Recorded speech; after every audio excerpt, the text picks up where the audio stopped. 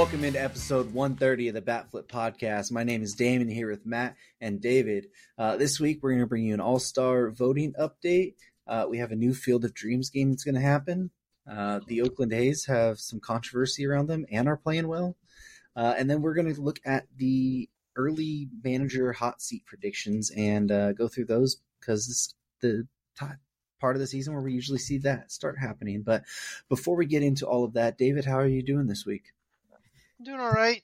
It's getting a little bit crazy at work, getting a little bit crazy out of work, and it's a rainy day today, so Cubs aren't playing, I think, probably, and it's been a bit of a wild week overall. But Matt, how are you doing this week?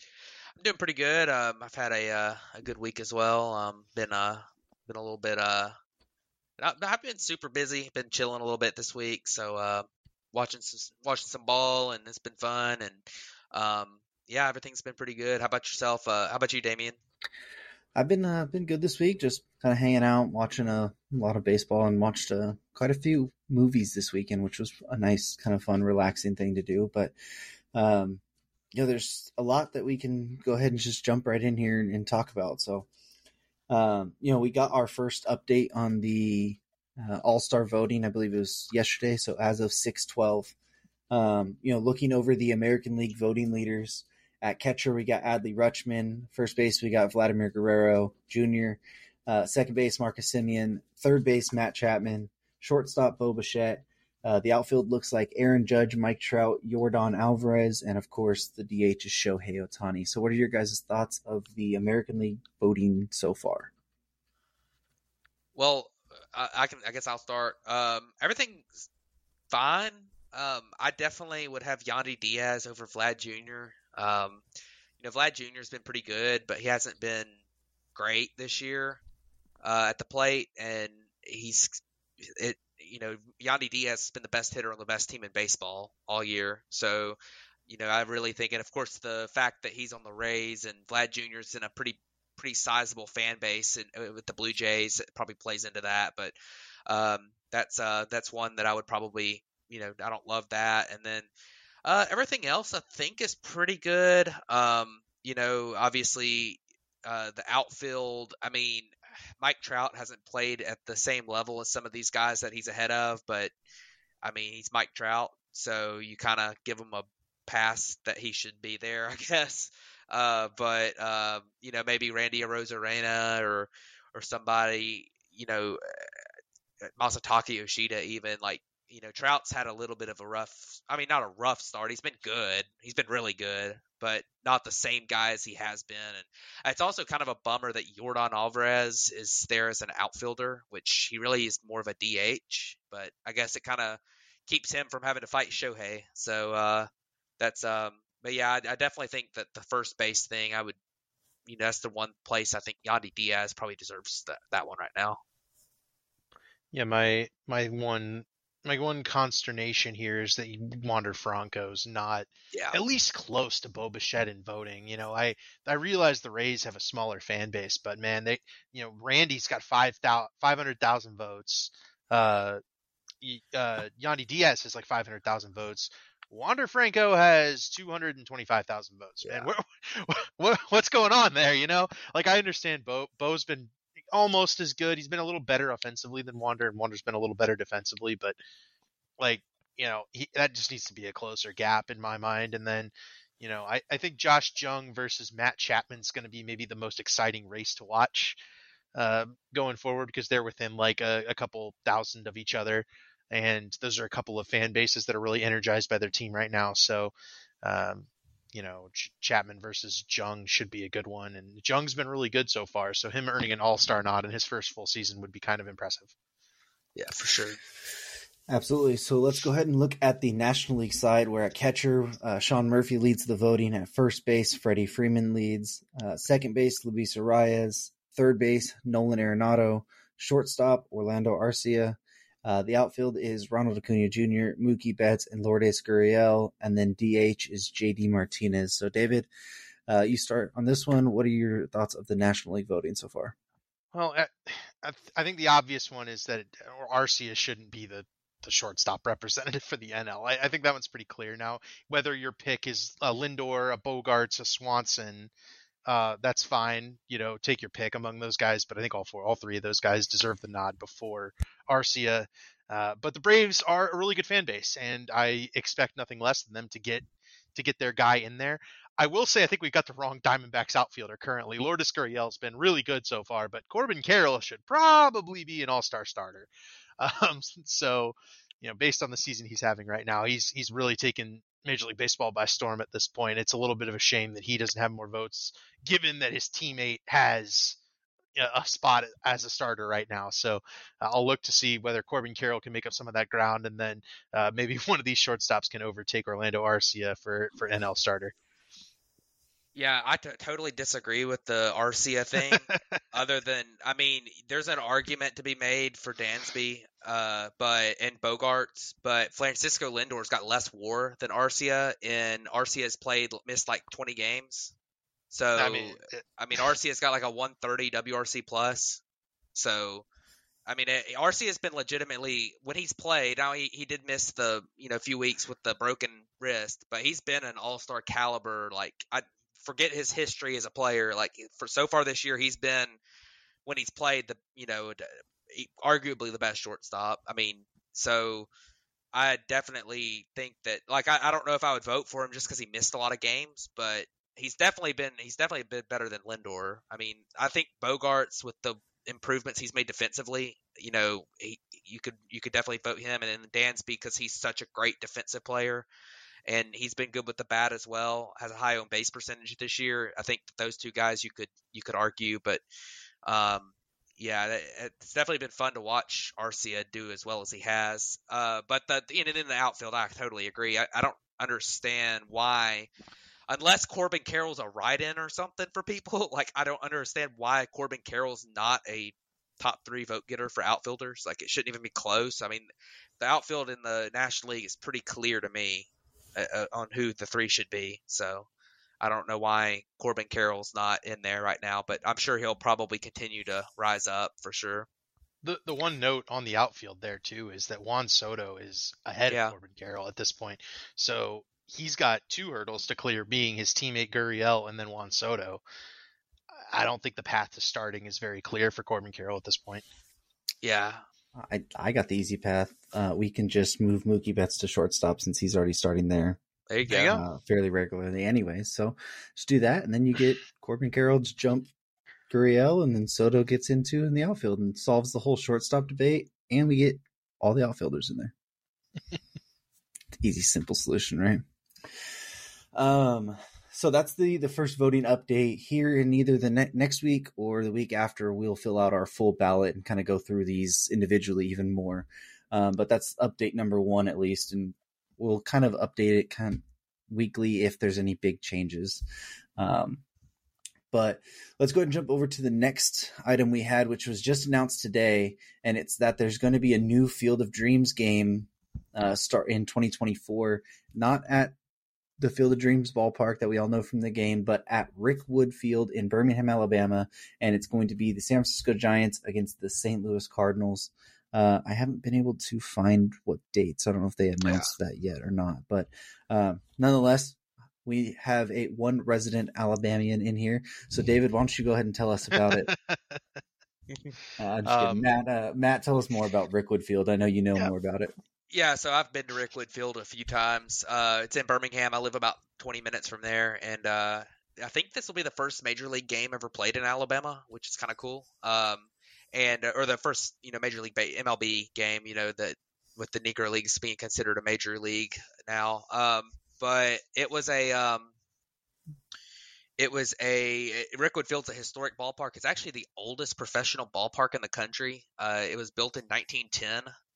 And it hosted the Birmingham Black Barons, who were a part of the Negro Leagues. And then after the Negro Leagues went away, it was the Birmingham Barons, the minor league team, the AA team, up until like the late 80s. And then they moved to the suburbs, which like a mile from my house now is where they moved to. But they played at Rick Wood Field for a long time. And then every year they go back there and play a Rick Wood Classic is what they call it, game, and usually in June, where they go and they use the throwback uniforms, and they have a day game, and it's a lot of fun. They always have a good historical slant to the game. It's been a lot of fun too with the players are able to they have like you can go down on the field and you're used to be able to go out on the field after the game and stuff, which is really fun. But yeah, I'm super excited for this. I would love to be able to go to it. I'm assuming the tickets are going to be really hard to come by for it, but I'm super excited for this. I saw that announced today, and I was like, and that's really cool that they're going to get to play it. They're going to play a game at Rickwood Field. Yeah, cool to tie the Negro Leagues into what is essentially a kind of a movie concept with the Field of Dreams movie tied in with the game there. So, I like this. I think it's a good move for Major League Baseball to get a little bit closer to the roots of baseball and the roots in the South that we have, even though there isn't currently a Major League team in Alabama. This is a good way to grab, Alabama fans who might not be able to get to so many games. And I like this. This is a good move. Yeah, I just like the idea of expanding the Field of Dreams game into a thing where we could take it to these, other historic ballparks or other, places that we wouldn't normally have a game. I think that's a really cool, concept that hopefully they keep expanding this. I know we're starting to get more abroad games, but to be able to have one-off games or even maybe one-off series at these certain kind of historic ballparks or ballparks that have a lot of meaning and story to tell behind them. So I'm gonna be interested to see that game, and hopefully it's as good as the Field of Dreams games have been, because those are both pretty fun games to watch. But speaking of a team that could use a ballpark and being fun to watch, the Oakland A's have a 6-game win streak right now, and we shit on them a lot, but they've actually been playing good baseball, and actually their fans have brought a reverse boycott to happen actually tonight as we're recording the podcast, to fill the stadium at Oakland Coliseum as they're playing the Tampa Bay Rays and chant "sell the team," and they have a bunch of t-shirts and kind of other little things that they're going to do and to try and make it seem like the fans are not the issue of the whole stadium debate that's been going on there. But anyways, what are your guys' thoughts on the reverse boycott that they're doing tonight? I have a somewhat breaking news note that the A's just put out, that they're donating all the ticket revenue to local community organizations in Oakland for tonight, going ahead and giving that back to the community. So a good move here, and I really like what is going on right now in Oakland, because it stinks, man. The threat of relocation is always brutal, and it's pretty clear what the problem is. I mean, Oakland sells that place out, which is a kind of awful stadium, and they sell it out. They can pack it out if the team is good. And as recently as 2020, it was a playoff team with elite players, and now it's kind of a dumpster fire. But they are playing well, and the fans are trying to get excited about a team that's 18-50, and they're packing out a ballpark that probably doesn't deserve to be packed out right now, and helping out. Luckily, the owner is giving it back to the community, I guess, but they're trying to show that it's not the fan base in Oakland, and I think that's a really it's the best thing the fans can do right now. I have a counterpoint to that part of it. Me too. Well, my point, Oakland fans, and I don't want to hate on them, but I mean they've been like bottom 3 in baseball in attendance for a long time.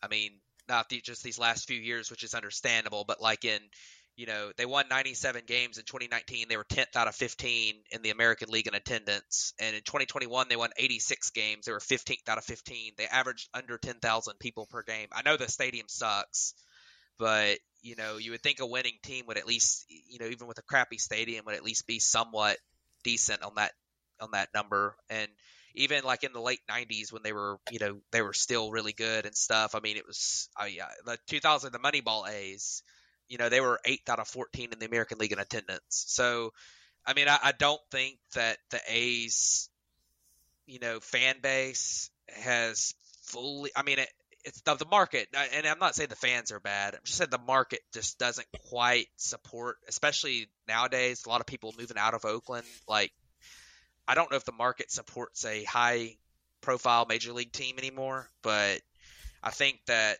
it sucks, and the way that this has been done is horrible from the A's. I mean, it seems like they've been intentionally losing to try to, I don't even know. I mean, this has been bad. So, in the reverse boycott, I mean, it's kind of pointless. It's not really going to do anything. I mean, the A's are going to move. It's one game. I don't think it's going to do anything. I did think it's kind of funny, the sell the team chants. I noticed them when the Braves were playing there last week. I was watching the games, and it was just the constantly, like, in the middle of a random part of the game too, like not even, they just randomly sell the team, just starts like on a 2-2 count or something. It's like you could hear it loud on TV and from the few people who were actually there. But definitely, I hate it for Oakland fans, and I do know they have great fans, and it kind of sucks for them, but it is part of it. I mean, we've seen this so many times from different teams that move out of places. So you kind of hit on it, but I went looking into it because once they said this whole the fans aren't the problem type deal, it kind of piqued my interest. So they have an average. So their capacity for a baseball game in Oakland Coliseum is 63,000. Right? They haven't averaged more than 30,000 fans since 1992. You mentioned the 2001 and 2002 seasons where they won 102, 103 games each of those seasons. They averaged 26,000 fans. The 2 years of 2018 and 2019, they both won 97 games, both of those seasons. They averaged 19,000 in 2018 and 20,000 in 2019. Now, 2021, I'll give them a break. That area was still very close to post-pandemic, that they were still very restricted on that. But those are very successful teams. 102, 103 wins, 97 wins both of those seasons. They weren't even getting to half capacity of their ballpark. So obviously they are a issue there. I'm not saying they're the issue, like the sole issue, but they are obviously some issue there. And if you're not coming out and supporting, why would the owner want to dump a bunch of money into a team that is not going to be able to gain money back, or they'll gain money through the revenue sharing portion of it. But you want the team to be more successful and spend more money, than show up more. You want to have a new ballpark, and you want the team to stay. Well, then, I mean, obviously it's not the fans that can do that through the publicly funded money thing, but they can't get a bill to pass there for a new stadium.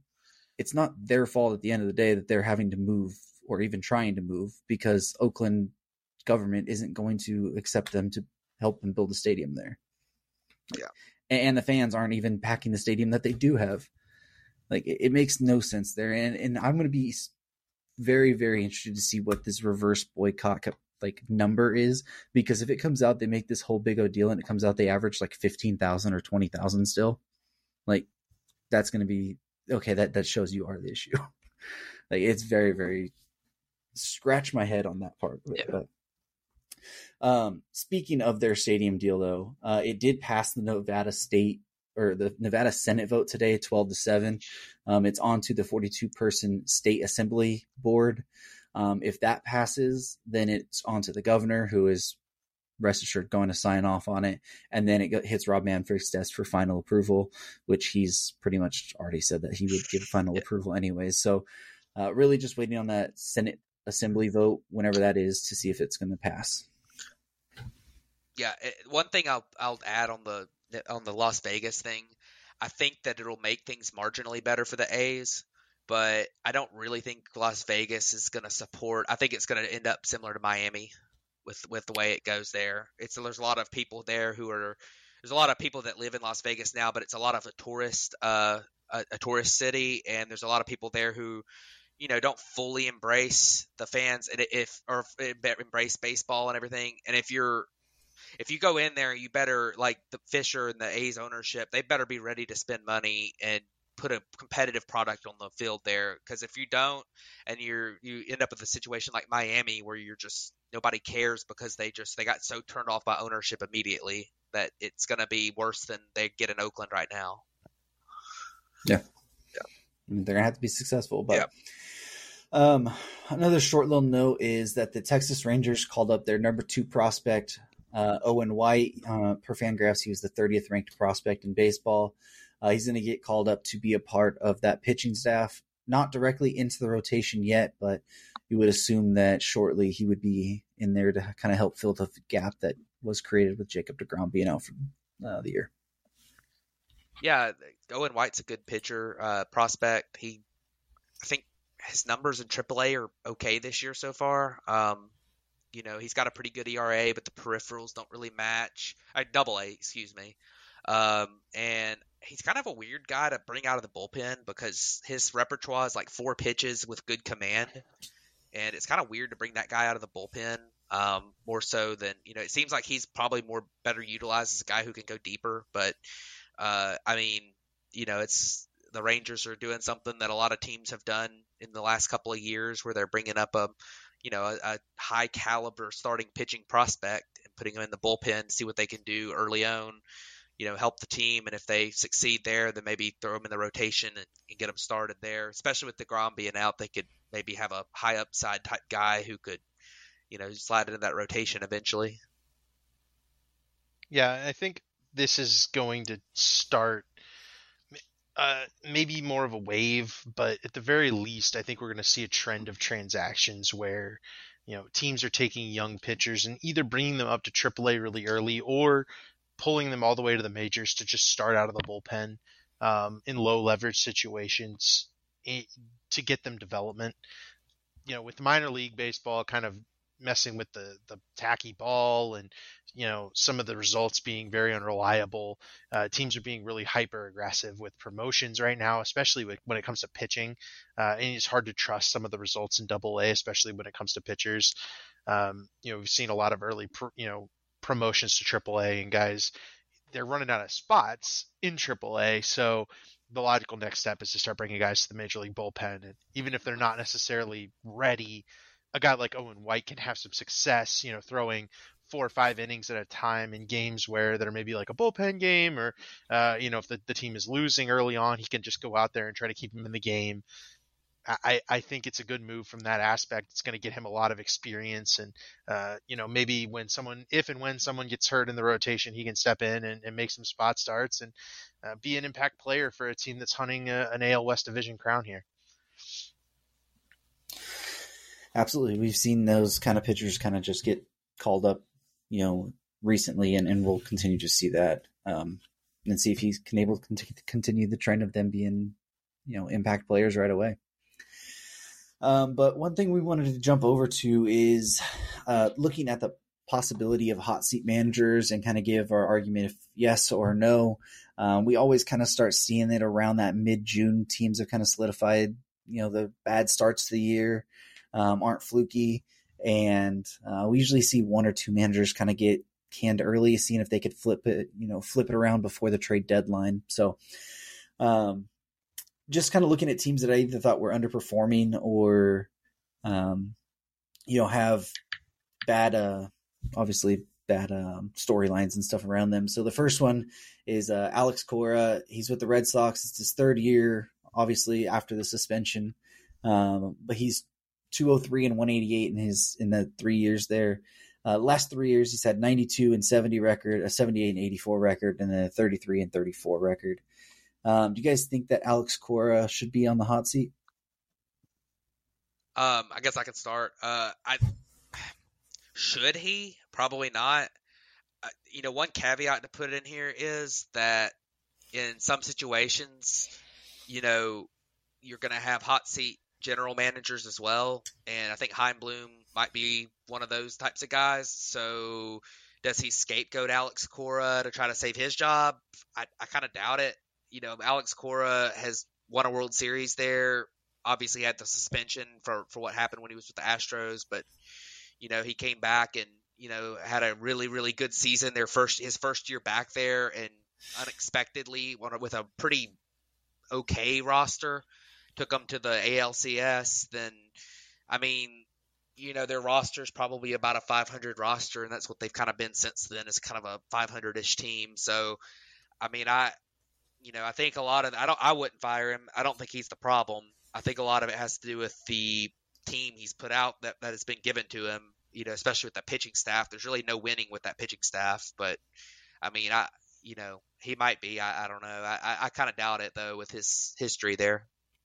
I think the reason the Red Sox are even at a 500 point, or part of the reason, right, is that Alex Cora has been willing to deploy, Masataka Yoshida high up in the batting order the whole season, right? He's been very consistent with the placement of those guys.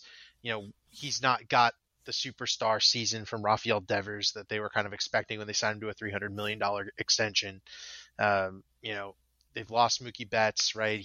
Under his watch, they've lost Xander Bogaerts, JD Martinez. A lot of this team has been stripped away, and Alex Cora has been able to keep it at 500 in the most competitive division in baseball. I do think that's commendable. I'm guessing Red Sox fans don't necessarily agree, but I wouldn't put him on the hot seat at this point. It's still too early. This roster's not built to win this division, right? This is a hyper competitive division, and the AL wild card is going to be it's going to be the more competitive of the two wild cards.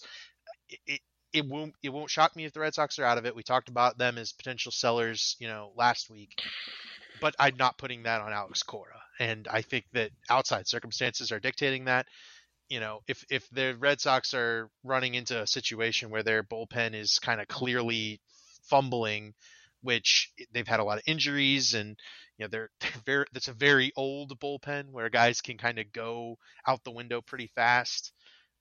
I can't put that on Alex Cora for the entire bullpen being 30 plus. So I'm definitely not going with him on the hot seat. That's for sure. Yeah, so let's go ahead and jump over to the next one, which is AJ Hinch and the Tigers. It's his second year there. He has a total of 170 and a 218 record. Or actually, it'd be his third year there. Sorry, I messed up on that one. But he's 77 and 85, 66 and 96, and then 27 and 37 to start the year off. I believe they have the new management, or the new general manager was this last year, so he didn't really hire AJ Hinch, but with what he's been given in Detroit, I guess, David, go ahead and start on this one. I think AJ Hinch should or would be on the hot seat. Yeah, I think this is maybe one of the – we're going to go through a bunch of them, and I think this is one of the yeses. AJ's probably the first lever for the new general manager to pull. He wasn't good last year, right? The Tigers coaching staff in general last year was almost all canned, with the exception of AJ Hinch. And this year they've been better, but they haven't been good in terms of on-field results. I don't know that a lot of this is AJ Hinch's fault, but he's definitely going to be the scapegoat for these problems. I'm going with he's on the hot seat. And if Detroit falls out of the race and starts, losing it by August or September, he's gone either then or in the offseason this year. I think they gotta be in the division race and be buying at the deadline in order for this to turn around. And they are in the worst division in baseball. I think they can get there, but he's going to be managing for his job here, I think, over the summer. Yeah, this one's a tough one because, like you said, the general manager changed last year. The current general manager and front office did not hire AJ Hinch, but in some ways it feels like, you're not.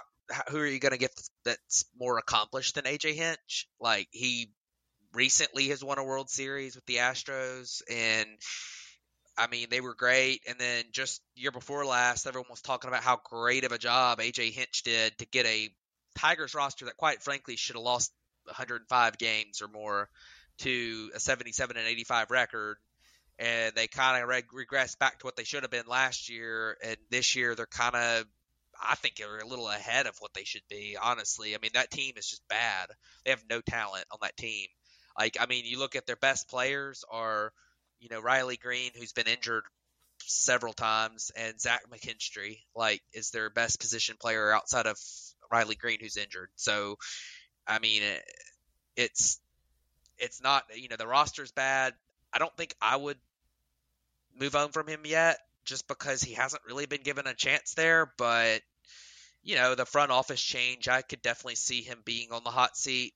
And I do think that if he got fired, I do think he finds another job because I think that with his history, he would definitely get another opportunity somewhere.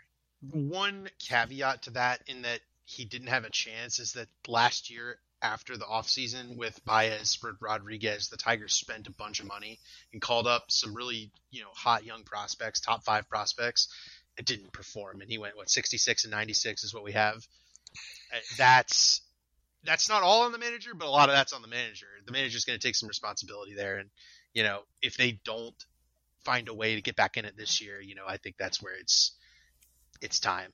But I'm with you that it's not all AJ Hinch's fault. Some of that is roster construction, and then you're going to hear that from us a lot as we go through these guys. But I think Hinch is definitely one to get canned here due to performance.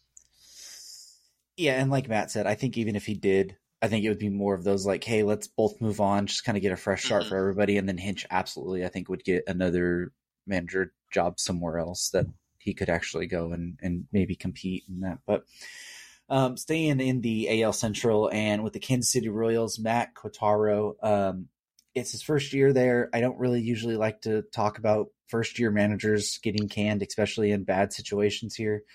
But the Royals are tied with the Oakland A's for wins at 18.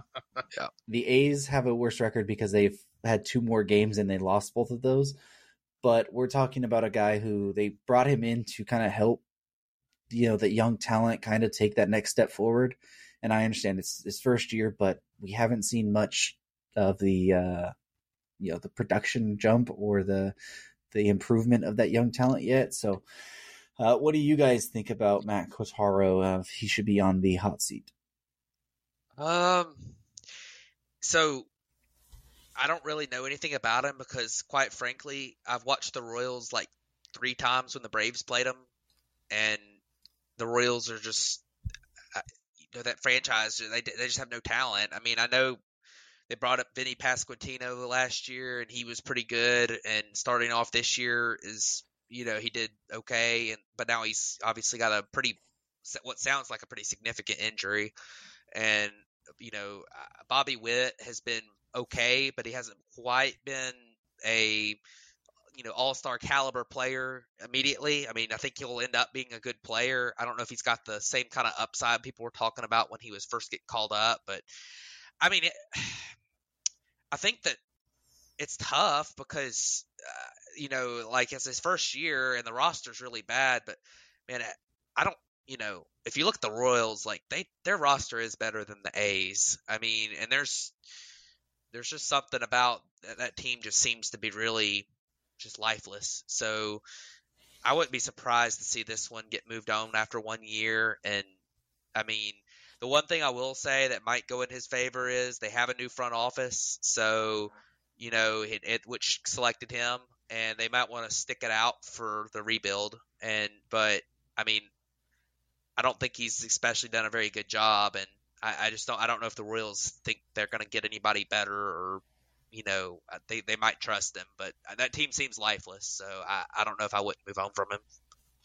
Yeah, the question here is this the manager's fault, right? How much of this can be pinned on the manager?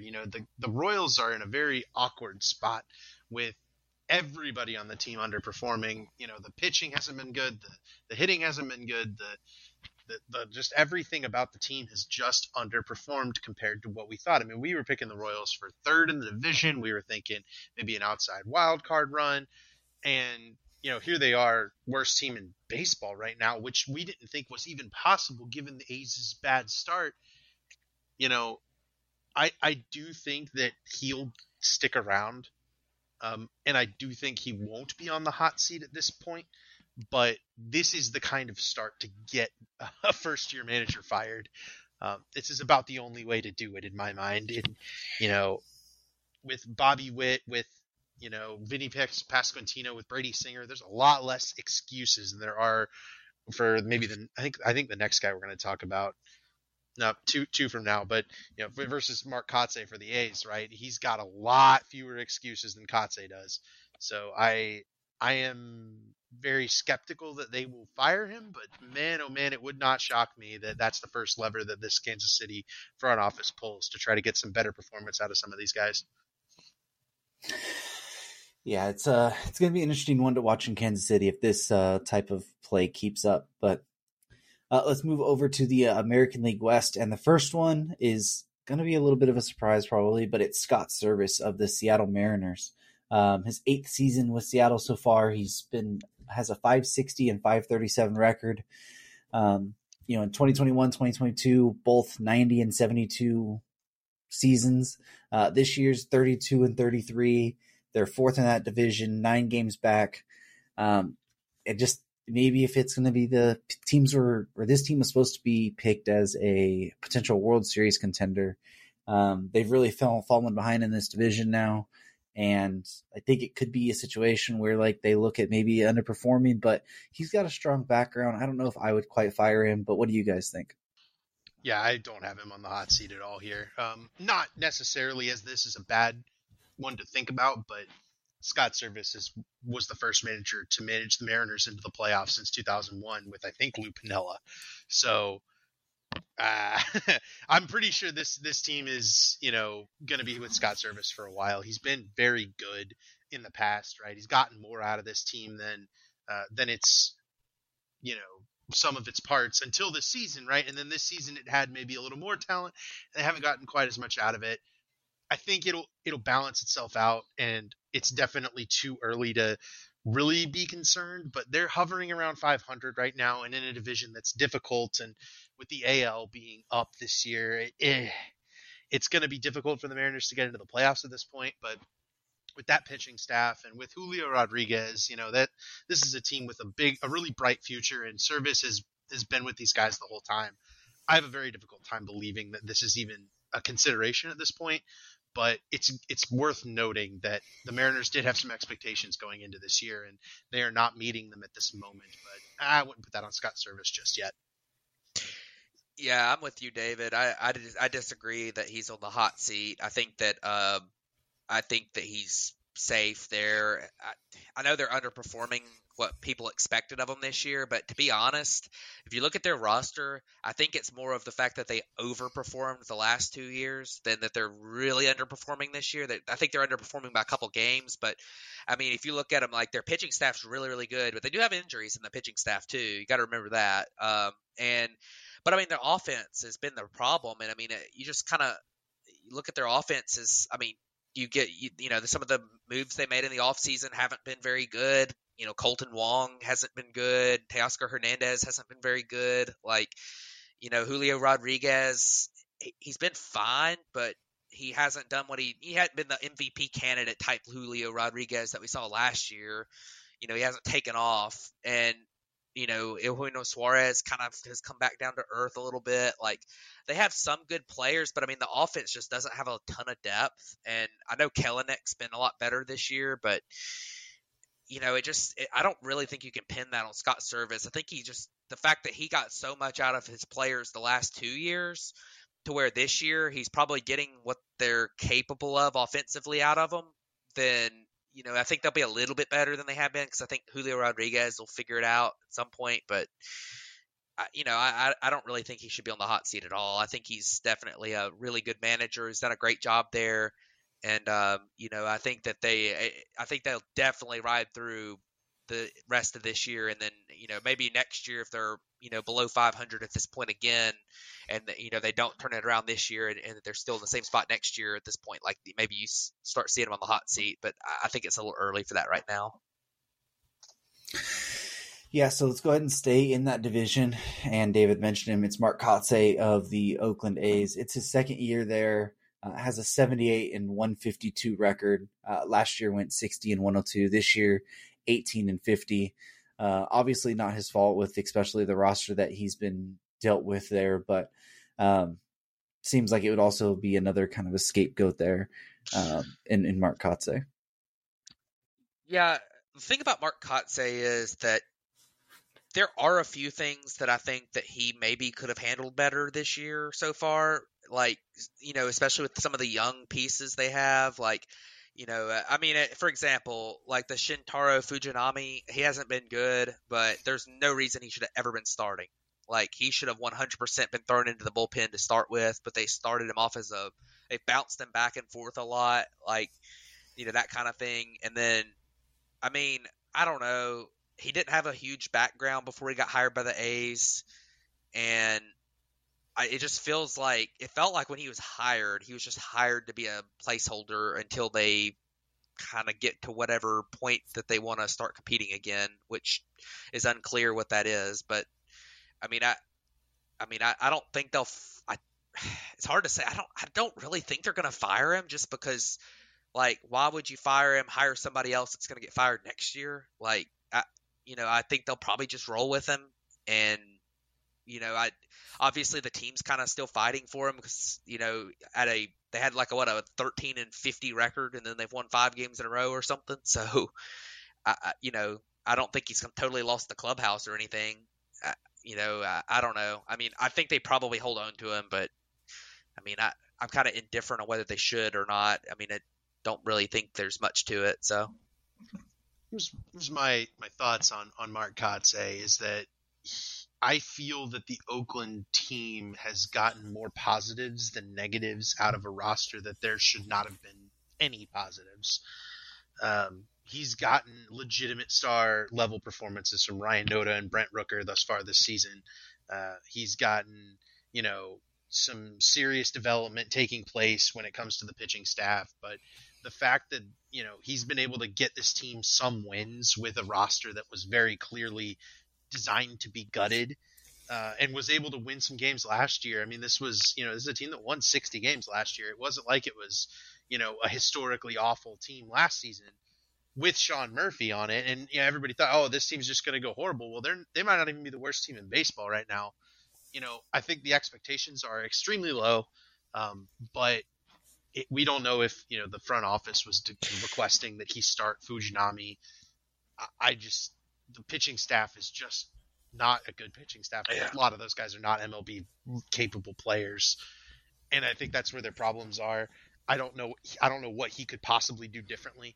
I think he will be on the hot seat as they move to Vegas, presumably, this next season, just given that they'll probably try to find somebody new. I don't think that's Mark Kotsay's fault, though, man. I don't know what else he could do differently here. This is a horrible situation to be trying to manage. Yeah, absolutely.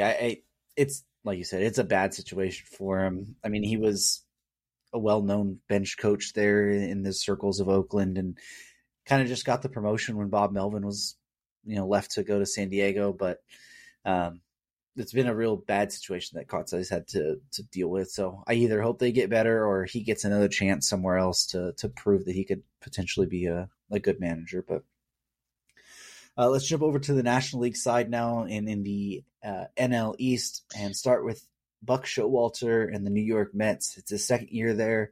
Is 132-96 in his time in New York. The 101-61 record last year got them into the playoffs, but this year they've started 31-35.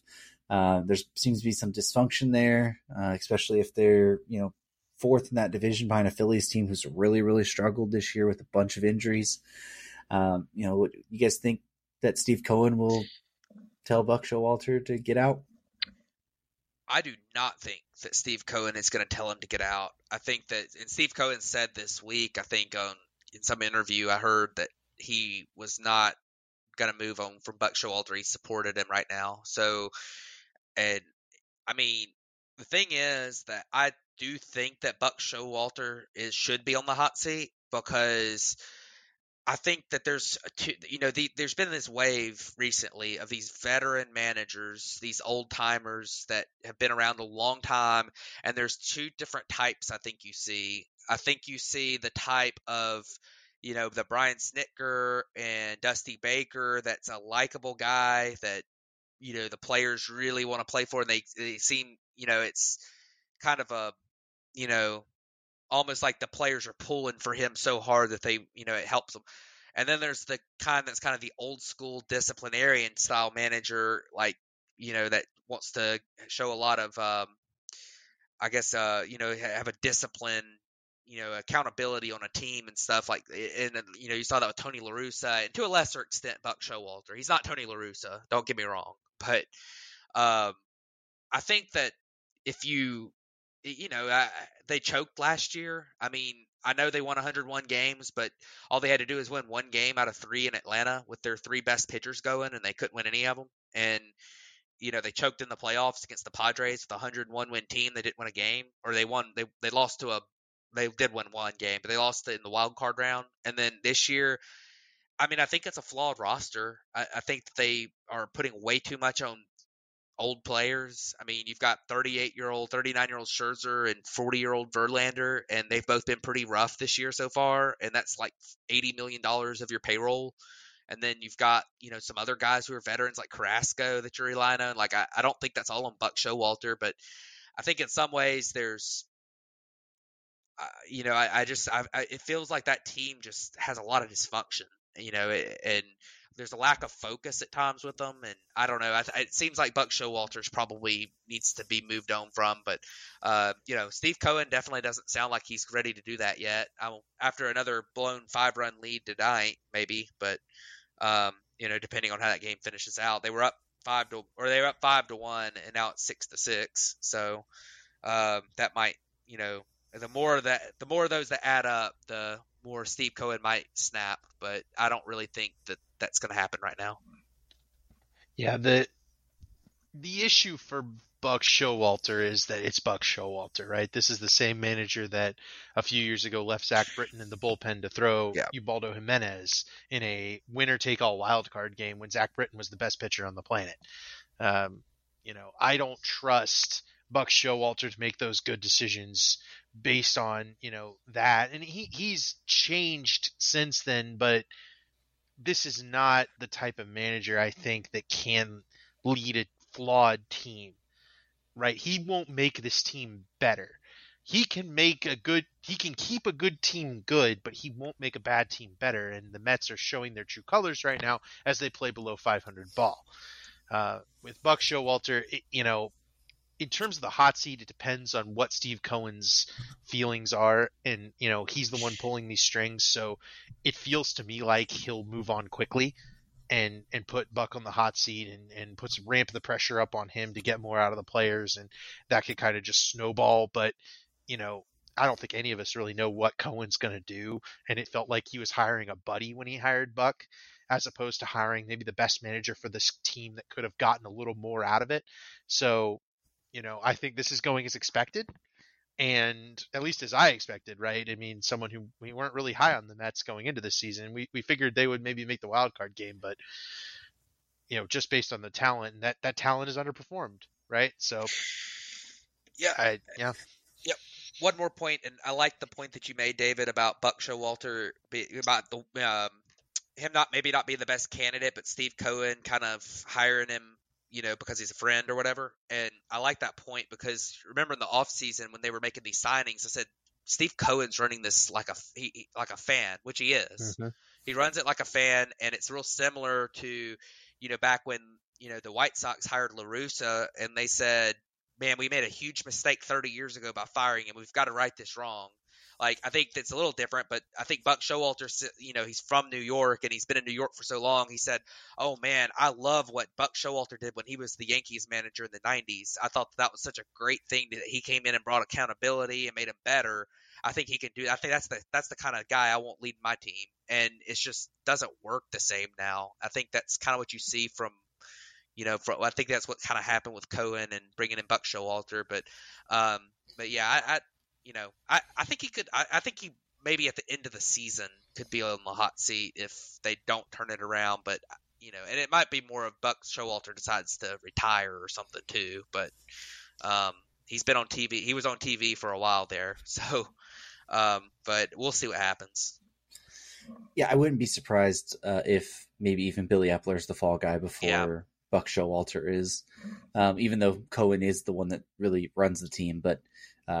Could just be a fall guy right there, and Buck's probably going to be in his ear more than Bill, than Epler is. So let's go ahead and move over to the National League Central, and we have David Ross in the Cubs. He's in his 4th year, Has a record of 207 and 242. The last 3 years, 71 and 91, 74 and 88, and then off to a 28 and 37 start this year. Obviously disappointing. Thought that they could probably be a 500 team this year. Haven't had the best talent around him, but David, I'm sure you have lots of thoughts on this one. I do. Not surprising no one, but here's the thing about managers, and I think maybe we could have led in with this, is that managers do not inherently have a ton of value to the team. They're worth a couple of wins here and there, right?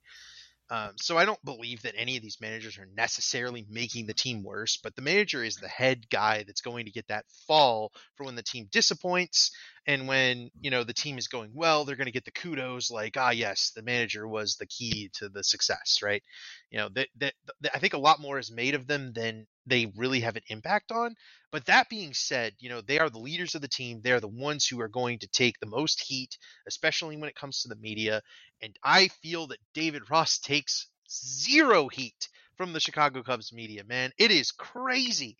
I genuinely have not, like, Aaron Boone compared to David Ross. Aaron Boone is a god compared to David Ross in terms of just roster management with a very flawed roster, and he gets more out of them than they necessarily ever even appreciate over in New York, and they still hate him. And David Ross does not get that kind of heat for deploying Miles Mastrobuoni as the DH tonight, for example.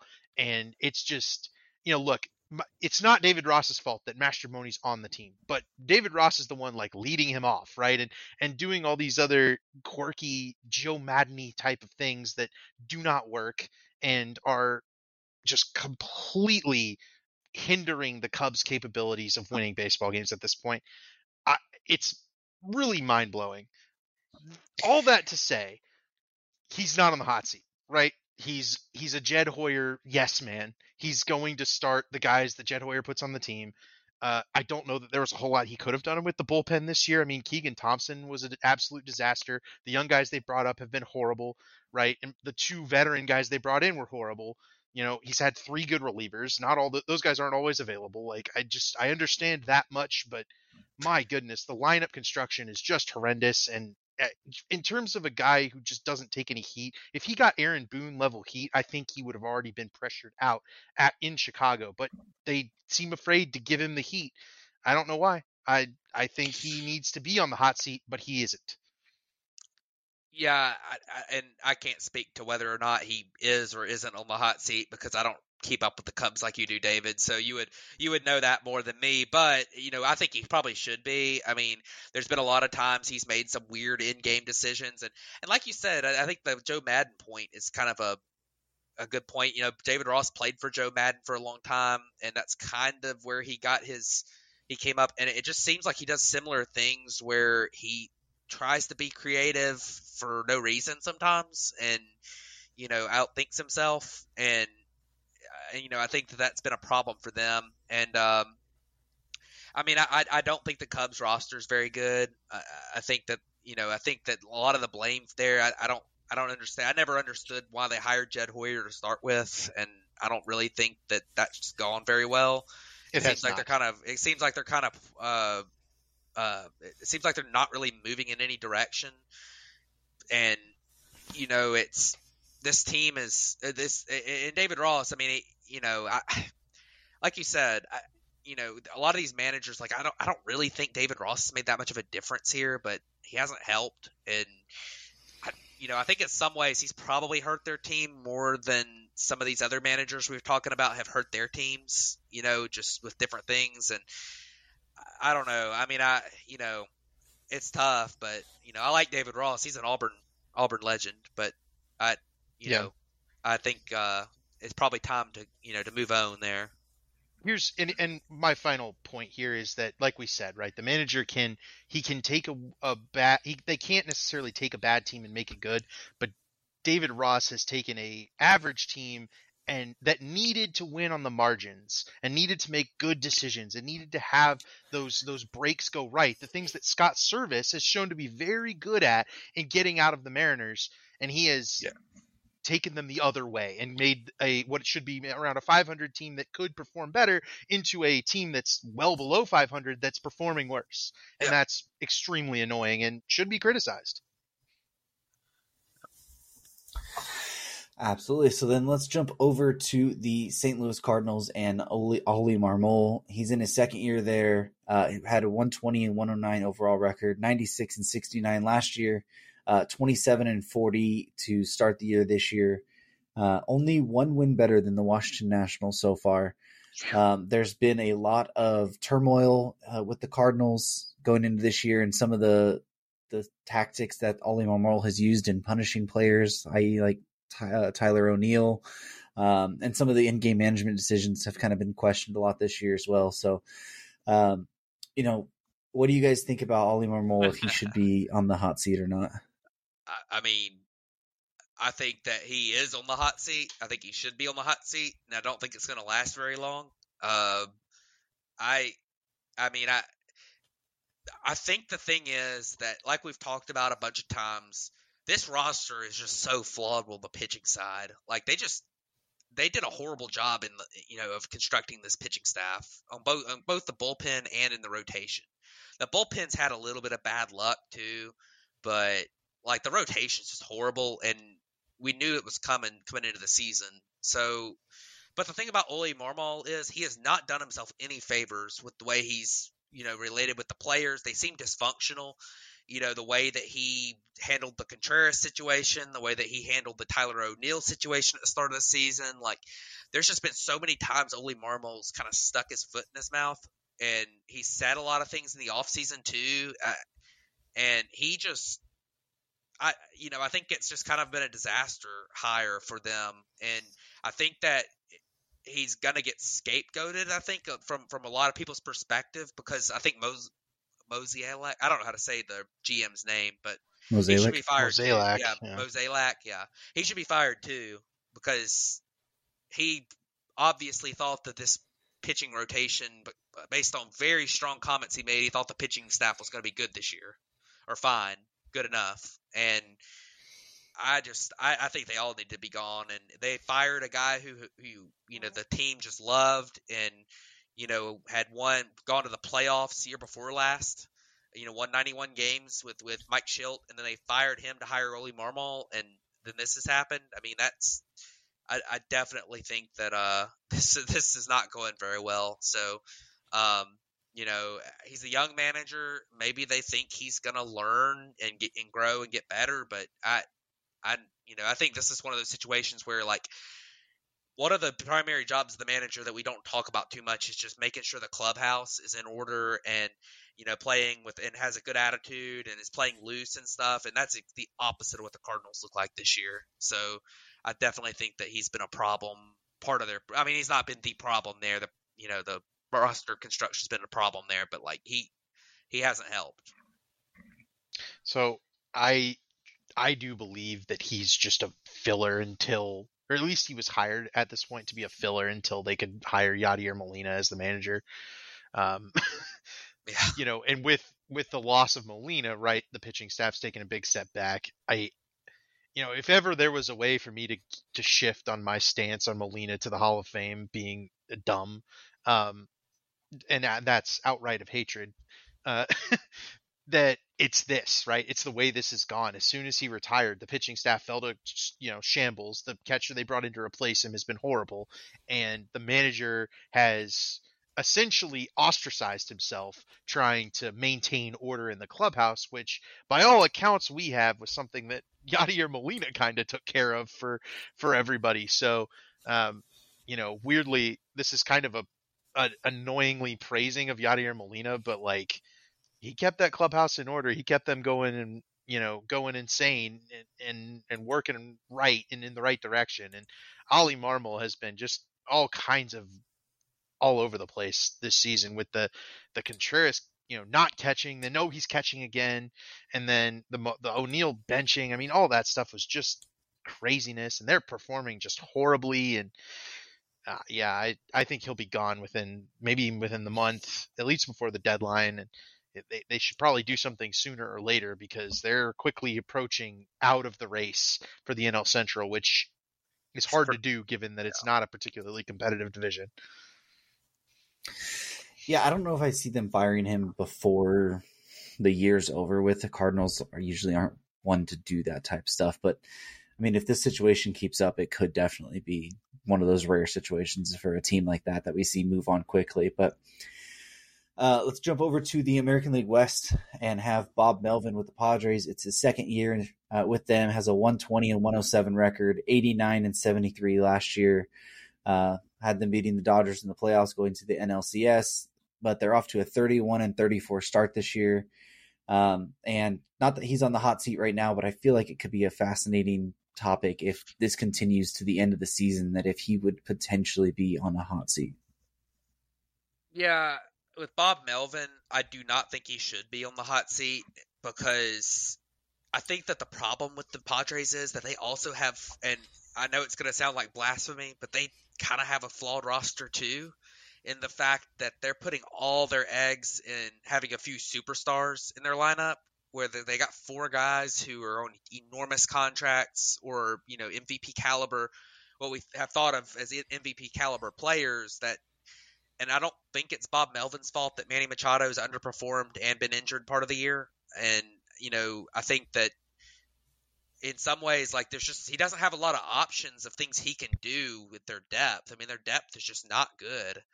Like, they're platooning Carpenter and Cruz. Like, that's a GM front office problem, not a Bob Melvin problem. He's probably handled that about as well as he could, Like, I mean, you look at, like, their outfield situation, they've had Rougned Odor was playing right field for a while for them before Tatis came back.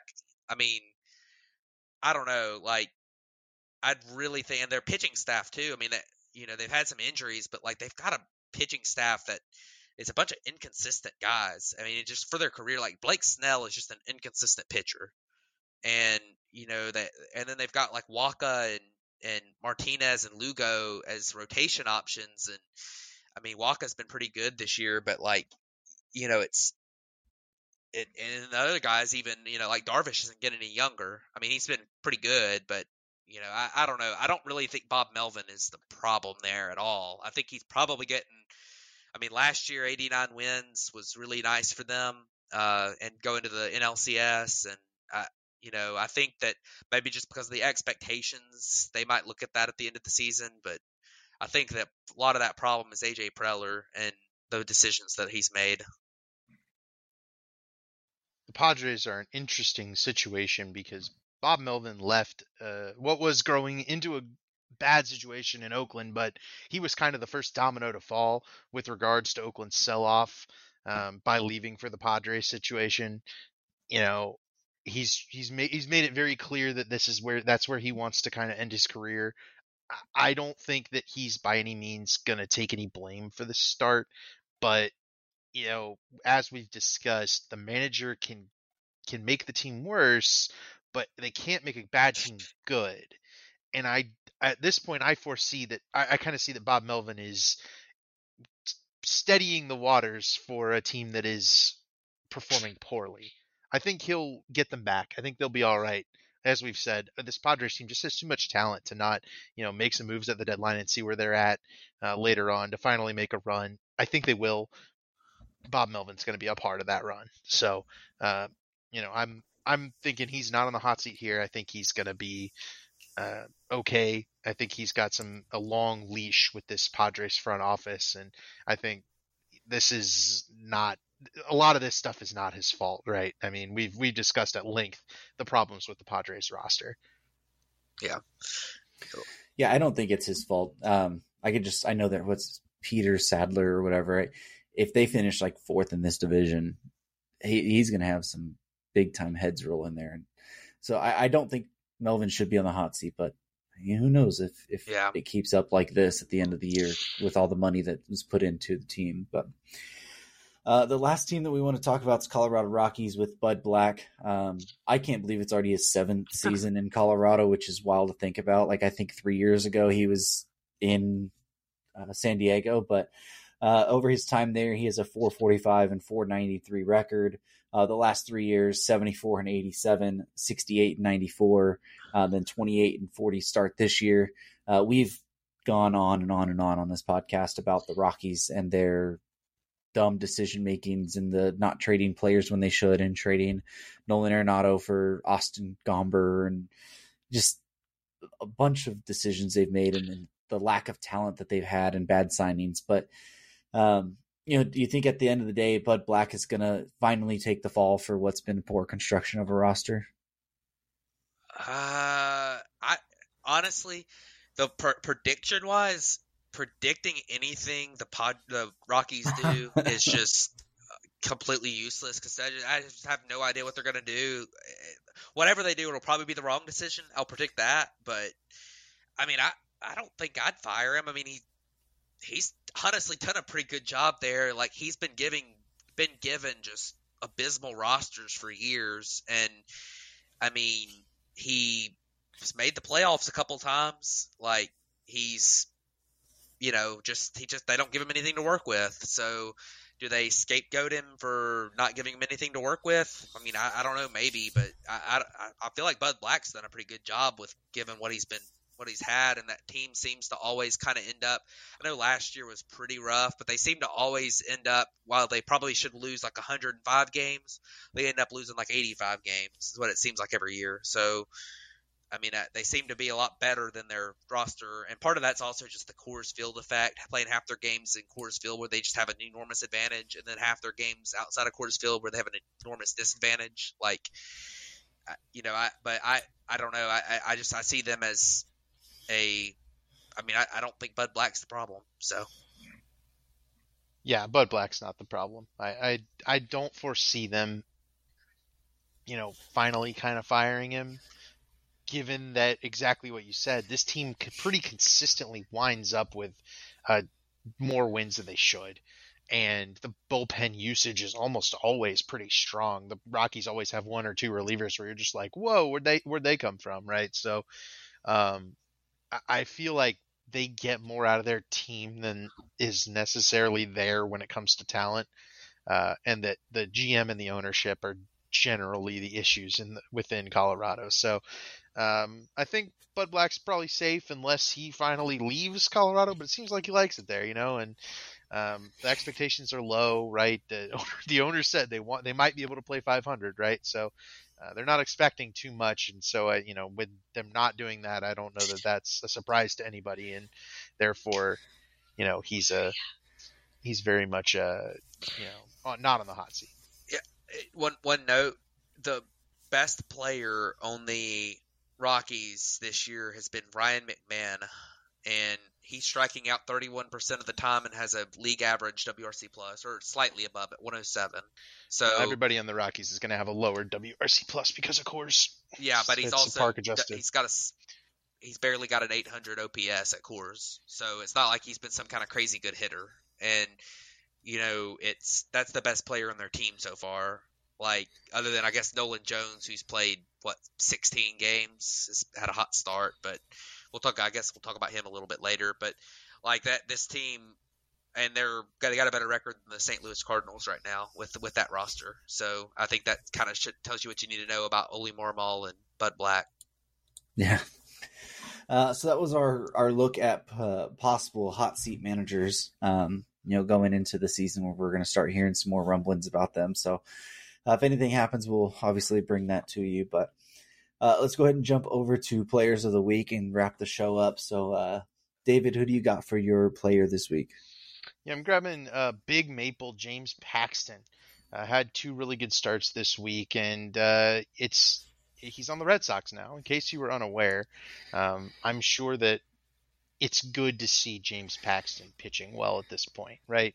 This is a guy who's kind of injury riddled for the last several seasons, was not able to get going, but he is currently throwing as hard as he's thrown in his career. This week he had two starts. Boston won one of the games he started, and he ends up with a 1.38 ERA, 1.35 FIP, just 13 really strong innings, and it's good to see James Paxton going well again. We mentioned Boston might sell at the deadline, and if they do, it'll be small pieces. James Paxton pitching well, to me, is a sign for Boston to maybe move him, because the injury risk is so great. But the value in James Paxton for even half a season. If you can get this version, that could be huge. So this week, great starts from James Paxton, and shout out for Kyle Hendricks having the longest no-hit bid in Major League Baseball thus far. Got to shout out my guy there, the professor. He was really good, but obviously with no strikeouts. I'm going to go James Paxton for player of the week this week, but yeah, that's it. What about you, Matt? Who's your player of the week? So my player of the week this week is Jace Peterson. You got to give a little bit of love to him. The Oakland A's obviously had a really good week for once, and Jace Peterson this week hit .556 with a .619 on base at a .944 slugging. Hit a couple home runs, stole a couple bases. Had a really, really great week. He's a guy that last year was pretty good. Put up 2.1 WAR last year with Milwaukee. And so far this year, he's been kind of on a similar pace for Oakland. So this might be a guy you could see at the deadline, get moved.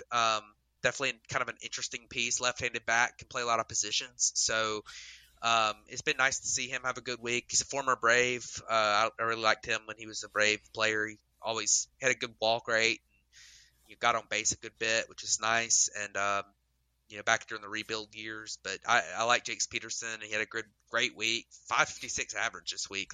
That's really, really solid. So .619 on base. And we'll hopefully he can keep it going and maybe get shipped to a contender at some point. Yeah, so for my guy this week, I was going to go with Nolan Jones. He had 3 homers and had a big, the one after was a rain delay that they waited forever. It came back, and I think it was the first or second pitch after it hit a walk-off. It's 470 feet. I know it's yours, but still. It was some big-time nuke. He's been playing well, but I ended up, right before the show started, I ended up switching to Gunnar Henderson because I also want to talk about what he did tonight. But the past week, he has batted .526, an OPS slugging of over 1,000, a .346 WRC plus, 0.6 WAR. He's really started to find his stride at the plate after starting off the season really, really cold, and then today hit a grand slam. He was in the second inning. So the top prospect in baseball coming into the year has started to really figure it out, and if that Baltimore team is already kind of hold and serve, 5 games back in that division. If you get a guy like Gunnar Henderson with the talent he has to start figuring it out to play along with Adley Rutschman and the rest of the guys starting to figure it out there in general, could be a really scary team and a team that we can watch to go down, and maybe they make some moves at the deadline and be a contender for a wild card or something. But just really happy to see Gunnar finally, getting that next step that he showed flashes of last year. Was really cold to start the year. And really starting to find it, and had a really good week this week. So Gunnar Henderson was my pick. Big shout out this week to Corbin Carroll to 1 full win above replacement, .520 batting average, .586 on base, .344 weighted runs created plus, and 3 homers, 3 stolen bases. Man, he's taken over the lead in wins above replacement right now. Maybe the whole podcast's player of the week might be Corbin Carroll. That was an incredible week. None of us picked Corbin Carroll after that week. Shohei hit 5 homers this week, and we didn't talk about that. Jose Ramirez had a 3-homer game. We also didn't talk about. Yeah. And JT Realmuto hit a cycle, right? Yeah. I didn't even put that on the thing. Yep. Oh, I've totally forgot to put it on there. It was their first cycle for the Phillies since 2004, which is kind of hard to believe.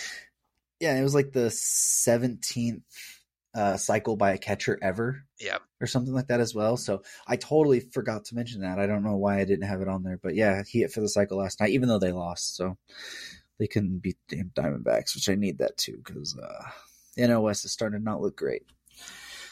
But, anything else that you guys want to wrap up on except the JT Realmuto stuff? Yeah, I got one. Aaron Hicks has left New York and has rediscovered how to hit. Yeah. He hit another home run tonight. That makes for 3 this season in total. And his total season stats are now above average. He's been so good with Baltimore, it took his miserable Yankee stats to above average on the season. He desperately wanted to get out of New York. It is very clear, and he is blossoming with the Orioles. Good for Aaron Hicks, man. He has been injury riddled and really poor and really downtrodden over the past 3 or 4 seasons. So good to see him get out and start to flourish. Yeah, so far with his 10 games, he has a 197 WRC plus, and he has half of his WAR in 10 games that he had in 130 games with the Yankees last year. Yeah, and he homered tonight on top of that. I think that's before tonight. Yeah. Yeah, to add on to your point, the getting out of New York can help a lot of players. I mean, that place, I was kind of laughing at the Mets last week, listening to some of their just media people up there, just kind of because it was fun. But I mean, they are just brutal. So I think sometimes guys getting out of New York. You saw it with Sonny Gray. If y'all remember when he got traded he was awful for the Yankees, and then he immediately becomes like really, really, really probably the best he's ever been with the Reds the next year. So I think that Aaron Hicks definitely got a boost there. And speaking of the Yankees, the Yankees and the Mets are playing, and you know, kind of going on that point of these guys who struggle in New York. Like Max Scherzer got torched again tonight, 6 earned runs. So, you know, it's kind of like, you know, we were talking earlier about the Buck Showalter thing, and I mean, it's just that kind of throws in there, and then they blew another 4-run lead in that game so far too. They're down 7-6 in the 7th inning. So, and that's the Yankees without Aaron Judge, who I don't know if we ever talked about him being out for a month either, but that's not good. So, I don't think we did, but worth noting, when is the not Yankees boost come in for Jameson Taillon, because he's been awful. So, yeah. Wondering, well, waiting for it. Where is it? Well, it affects some guys in some ways and other guys in other ways. So, yeah. It's just worth noting that David is playing our buddy Adam in fantasy this week. That is why Max Scherzer got torched. Yep. He only gets torched when I'm playing an important week and not one that I'm expected to win. Yep. Pretty much. Amazing how that works. It's ridiculous. Fun times, but thank you everyone for tuning in to episode 130 of the Batflip podcast, and we'll catch you guys back next week.